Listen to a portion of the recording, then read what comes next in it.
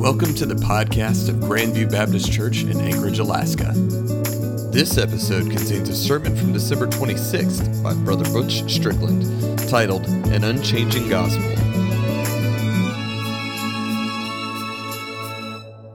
I don't know about you guys, but I have noticed so many changes take place in my life and the life of my family over the last 2 or 3 years. And some of those changes have been agreeable, some of them not so much. The world does change. It just seems like it's changing too fast nowadays. And even Christmas was not like it used to be, you know.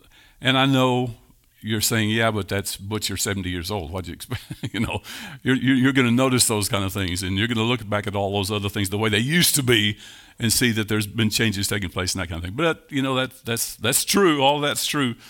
But the fact is that we live in a world that is rapidly changing, and I could name a bunch of stuff that we notice every single day that it's not like it used to be. And but I don't want to focus on the things that are changing. I want us to focus this morning on one thing that will never change. Okay? And we're going to do that looking at Acts chapter 2, beginning with verse 22. And we're going to look at an unchanging gospel. Acts chapter 2, beginning with verse 22. It says, "Fellow Israelites, listen to this. Jesus of Nazareth, a man accredited by God to you by miracles, wonders, and signs, which God did among you through him, as you yourselves know. This man was handed over to you by God's deliberate plan and foreknowledge, and you, with the help of wicked men, put him to death by nailing him to the cross. But God raised him from the dead, freeing him from the agony of death, because it was impossible for death to keep its hold on him. David said about him, I saw the Lord always before me, because he is at my right hand, and I will not be shaken. Therefore my heart is glad, and my tongue rejoices. My body also will rest in hope, because you will not abandon me to the realm of the dead. You will not let your Holy One see decay. You have made known to me the paths of life, and will fill me with joy in your presence. Fellow Israelites, I can tell you confidently that the patriarch David died and was buried, and his tomb is here with us today. But he was a prophet and knew that God had promised him on oath that he would place one of his descendants on his throne. Seeing what was to come, he spoke of the resurrection of the Messiah, that he was not abandoned to the realm of the dead, nor did his body see decay. God has raised this Jesus to life, and we are all witnesses of it. Exalted to the right hand of God, he has received from the Father the promised Holy Spirit. He has received the promise from the Father of the Holy Spirit, and has poured out what you now see and hear. For David did not ascend to heaven, and yet he said, the Lord said to my Lord, sit at my right hand until I make your enemies a footstool for your feet. Therefore let all Israel be assured of this, God has made this Jesus, whom you crucified, both Lord and Messiah." Let's pray again. Father, thank you so much for the chance to be with this group of people that I've grown to love through the years, and thank you, God, that occasionally I get to come back and visit with them and share with them what you've laid on my heart. And today it seems like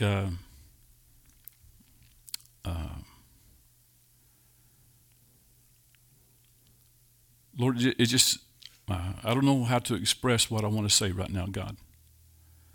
It just seems like it's opportune, for me anyway, to be here with these folks. Thank you for the encouragement that they always are. And thank you, God, that you can use that encouragement in amongst themselves too, God. I just pray that today we would hear a word from you. And Lord, you know that I'm going to talk about that in a few minutes. And so, Lord, I just pray that you would prepare our hearts to receive what you have to share with us. God, we love you, and we want more than anything else to experience your presence with us here today. And we pray that not because we are coming before you in our own merits, but Lord, we come to you in the merits of Christ. Amen. The unchanging gospel. When everything else seems to be changing, it stays the same. And the unchanging gospel is based, first of all, look at verse 23 with me. This man was handed over to you by God's deliberate plan and foreknowledge. The unchanging gospel is based on an eternal truth. Do you think it surprised God? Think any of this surprised God? The Bible says, as you just got through reading, that God was acting according to his deliberate plan and foreknowledge.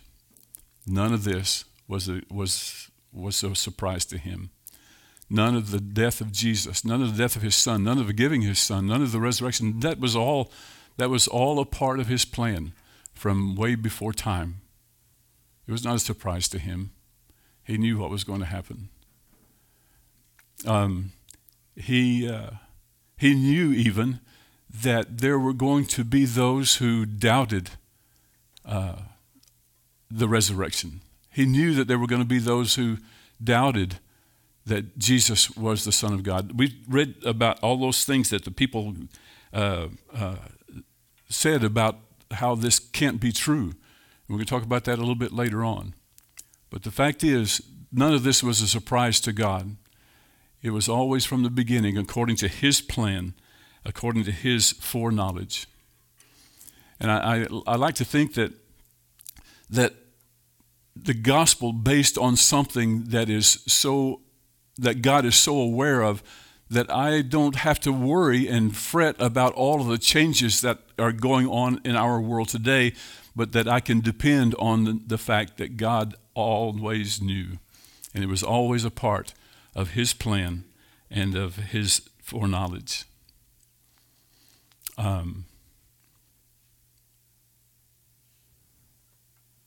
But that's not all. There's more to say about this unchanging gospel. And the one thing I want us to look at in this passage again in verse 23, the last part of verse 23, and with the help of wicked men put him to death by nailing him to the cross. But God raised him from the dead, freeing him from the agony of death because it was impossible for death to keep its hold on him. The unchanging gospel is based not only on an eternal truth, but on a historic fact. In 1998, there was a full solar eclipse that passed through the country in which we were living at that time. Matter of fact, it passed right over our city. And the Baptist Association had an office in a building right downtown Maracaibo, Venezuela. And we had our medical clinic there, and we had our offices there, and the roof of that building was the parking lot for that complex. And so we took advantage of the fact that we could get up on top of the roof and watch that solar eclipse take place. I had a tripod and my camera and a telescopic lens and all of the filters I had to have, because if you look at the sun, it's not good for you to do it without those filters. And so I had different ones that I used as it got darker and darker and darker, and the moon began to cover the sun. And because of that, everybody else who was on top of that building that day looking at the solar eclipse thought I was some scientist from the United States here to do a study on the solar eclipse. But I said, no, I'm just like you guys. I'm here just fascinated by what's happening. But I want to use that experience as an illustration of what I want to say about this, what is happening with all the changes in our world and how darkness seems to be overcoming the light. Okay? We just got through reading about those who, when they spoke of the resurrection of the Messiah, that they didn't believe it. They denied the death and the burial and the resurrection of Jesus. There are theologians nowadays who are doing what they call demythologizing the scriptures, and they're eliminating anything that had to do with the miraculous, and the very last thing that they eliminated was the resurrection of Jesus. And the moon crept over the light of the sun. In our day, in our age, in our era, in our country, in our society, there is a tendency to think that my truth is just as important as yours. That truth has become subjective. And the moon crept a little farther, blocking a little bit more of the sun. Darkness is trying to overcome the light. We have idols, every sort of idol that you can think of. Idols of movie stars and athletes or politicians or whatever you want to choose to put in that particular category. We have so many of them in our culture nowadays, and they're proliferating exponentially, it seems to me like. And the moon creeps a little bit farther, blocking the light of the sun. Then there are preachers who think it's more important to have an airplane and a hangar and a mansion than it is to preach the gospel of truth. And the moon creeps a little bit farther, blocking a little bit more of the light of the sun.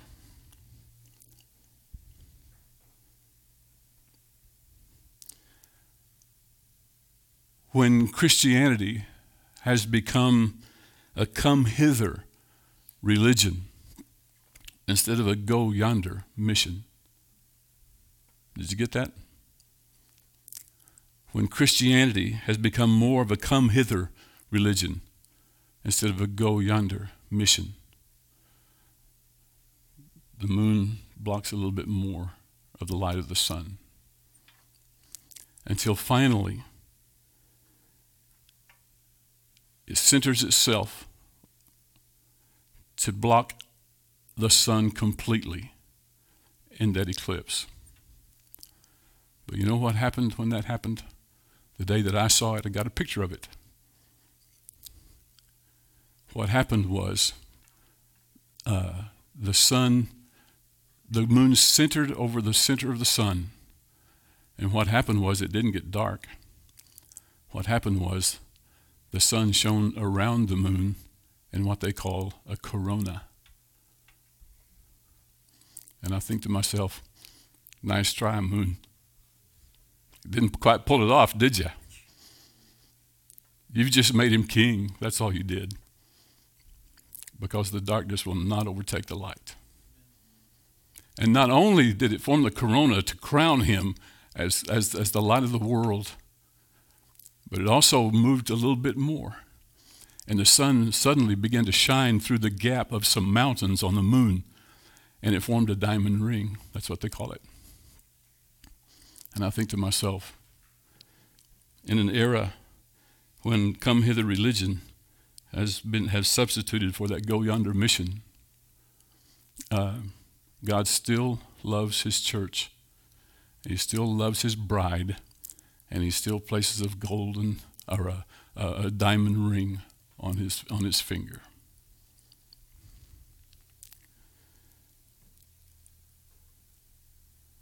The gospel is a historic fact, and in spite of every effort that there is to try to block out that truth of the gospel, it still remains. He's still a king, and he's still the bride's husband. It's a fact, you guys. Jesus really did come. It's a fact, you guys, that Jesus really did die. He was really crucified, and he really raised from the dead. In spite of every effort of darkness to hide that, it never changes. It's a historical fact. It is an unchanging gospel based on eternal truth and historic fact. Let's read in verse 32. God has raised this Jesus to life, and we are all witnesses of it. We are all witnesses of it. The unchanging gospel is based on a present experience. When this sermon was being preached, there were people there who knew about the resurrection of Jesus. And we've been there, and we've seen it, and we know that it's true, because this same Jesus who was raised up physically from that tomb there in Jerusalem has been raised and lives in our hearts today. You know, I don't know why you're here today. There's a couple of reasons why most people come to church on Sunday. Most of what I hear is that I'm just spent. And that's the way they kind of say it. I'm just spent. You know, and so I come to church on Sunday just to get my batteries recharged or to get my tank filled again. And you know, that's a legitimate reason. That's true of us a lot of times, isn't it? We come to church and we're spent. We've endured just about all we can endure. Our tank is empty. Our batteries are dead, and we come to church to get help and have our tanks filled and our battery charged again. But there's another reason why some of you are here today. God has used you this past week in ways that you never believed he could before. You got to witness to some people you never thought you'd ever be able to witness to. You got to minister to some people that you never believed you could minister to. It was crazy this past week. The church where I've been attending lately, trying to help them as they go through the process of finding a pastor, they decided that half a mile from their parsonage and their offices, there's a EMS station, and so I went by. Can we furnish Christmas dinner for you guys? Oh, that would be wonderful. The guy whose name was Mike said.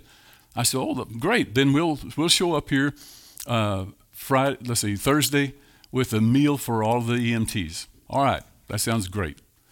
Well, on Friday morning, it was Friday that we did it. On Friday morning, I called Mike, and Mike wasn't there.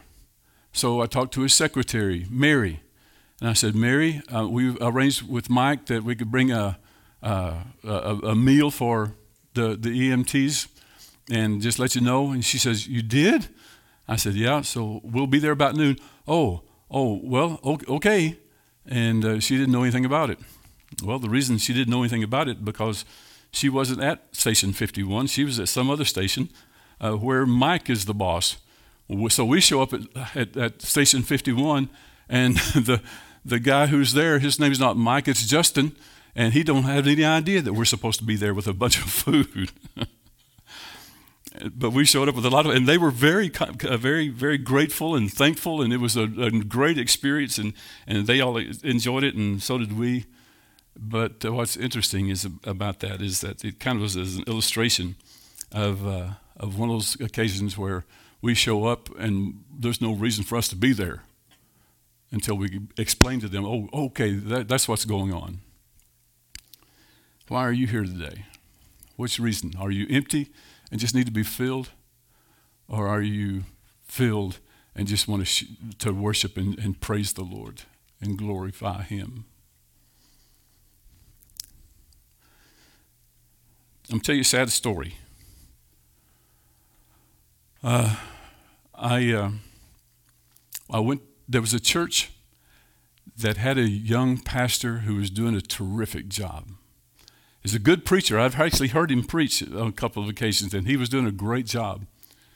And a lot of young couples and families were joining his church, but that was too much for all of the folks who had been there for a long time and were a little elderly. And they ran him off. In spite of all the good things that he was doing, they decided it was time for him to leave. I got to fill in the preaching there in the pulpit one day, not too long after the pastor had left. And after it was over with, this lady with an attitude comes up to me and she says, "I want you to know that it was so good to hear the Word of God this morning. It's been so long since we heard the Word of God around here. I'm so happy that you preached the Word of God to us." And she just went on. I must just say, she must have said Word of God 15 times in that small conversation. And just chewing out the other pastor because he didn't preach the Word of God, but she was doing it through me.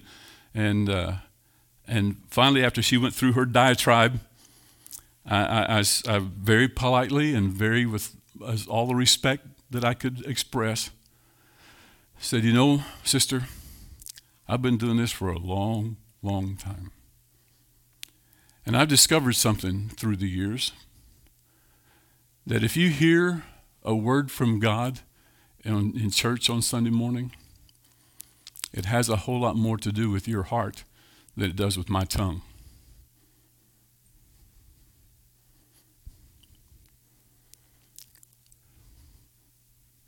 She didn't like it much, as you can imagine. And I hadn't been back to preach there. I hadn't been invited back to preach there. I guess I don't preach the Word of God either. But the fact is, you guys, when we come to church on Sunday morning, our gospel can be every Sunday morning a brand new and worshipful and present experience. It can happen right now. That's the way the gospel is. It's an unchanging gospel. And it's based on that present experience of us experiencing the presence of God and hearing the voice of God as he speaks to us. It doesn't have anything to do with my tongue. It has more to do with your heart. Now, don't get me wrong. I'm going to do my very best to say what God wants me to say. But the fact is, it may not be me that says what you need to hear today. It could have been your Sunday school teacher this morning. It could have been one of the songs that we sang today. It could be something, it could be nothing more than a smile and a good morning from a sister or a brother that you love. I had the weirdest experience. The last time I went to visit our family down in the lower 48, on the way back, we were getting on an airplane, and the line getting on the plane was kind of slow, and I was kind of stuck right at the first seats of the first class people. And I was just kind of looking around like I always do, and I caught the eye of a lady who was staring at me right in the face. And I'm going, and that's about all, just a smile and kind of forgot about it. And but the line wasn't moving, so I kept looking and looked back, and she was still staring at me. So I smiled, and nodded my head and waited and waited. And I don't know what the holdup was, but it wasn't a few minutes that my eyes got back to this lady, and she was staring at me again, still, I should say. But then the line started moving, and as I walked by her, I said, "I hope you have a good trip," and went and took my chair, took my seat. When everybody was seated pretty well, this lady leaves first class, runs back to our aisle, hands me a bag of very expensive chocolates. And she says, "You don't know what it meant for me to hear you say what you said today." And went and sat down. Have you ever had an experience like that on an airplane? By the way, the chocolates were delicious. I didn't even share them with Pam. But you guys, it's amazing what a smile and a hello and a good morning and a love you can mean to the people that you're sitting in the pews with today. It may just fill their tank and charge their battery. I don't know why you're here. You do. But the gospel can be a very real and powerful and present experience in your life today. And finally, in verse 35, it says, until I make your enemies a footstool for your feet. The Lord said to David, the Lord said to my Lord, David says, sit at my right hand until I make your enemies a footstool for your feet. It hadn't happened yet, but it's going to, as long as you sit here on my right hand. It hadn't happened yet, but it's going to.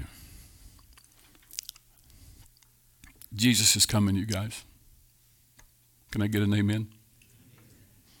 It hadn't happened yet, but it's going to. And even if it doesn't happen in our lifetime, it doesn't negate the fact that Jesus is coming. The gospel is a future hope, is based on a future hope as well, the hope of his coming. The unchanging gospel, based on an eternal truth that before any of this even existed, God had a plan and nothing surprises him. The unchanging gospel is based on a historic fact. It's not myth. It's a reality that Jesus came, was crucified, was buried, and was raised from the dead. And it doesn't matter what darkness is trying to hide the truth of Jesus' coming, it just turns it into a crown and makes him king. And the gospel is unchanging gospel. Is based on a present experience as we every day, every time we come together, experience his presence in our life. And finally, the gospel is an unchanging gospel and is based on a hope of Jesus' return. I'm going to tell you this story, and with that I'll end. I was in a prayer meeting a few years ago now. The State Evangelism Conference had a speaker whose ministry it was to go around the United States encouraging people to pray and to pray for revival. And as a result of that encouragement on his part, there were several prayer meetings that were held all around the state of Alaska. I attended several of those, and one of those that I attended was in Juneau. And there was a black man there that day that prayed the perfect prayer that had something to do with the return of Jesus. Here's what he prayed. He said, Lord, I want to be like those first century Christians. I want to be like them in the sense that I anticipate you being present every time we get together. I want that to happen with me. I want to be like those first century Christians that we read about in the book of Revelation that said, even so, come, Lord Jesus. And I want to say that, Lord, even so, come, Lord Jesus. But not yet. I have a cousin who still doesn't know you as Savior. Jesus is coming. He's coming again, and that's the truth of the gospel.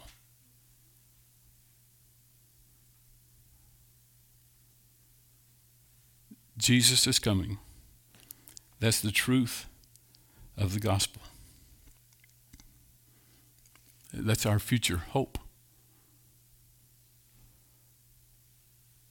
But let's don't be a come hither religion. Let's be a go yonder mission. Let's find that cousin.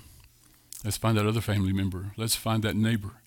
Let's find that someone who doesn't know Jesus and share the everlasting and unchanging gospel with them. Thank you for tuning into the podcast of Grandview Baptist Church in Anchorage, Alaska.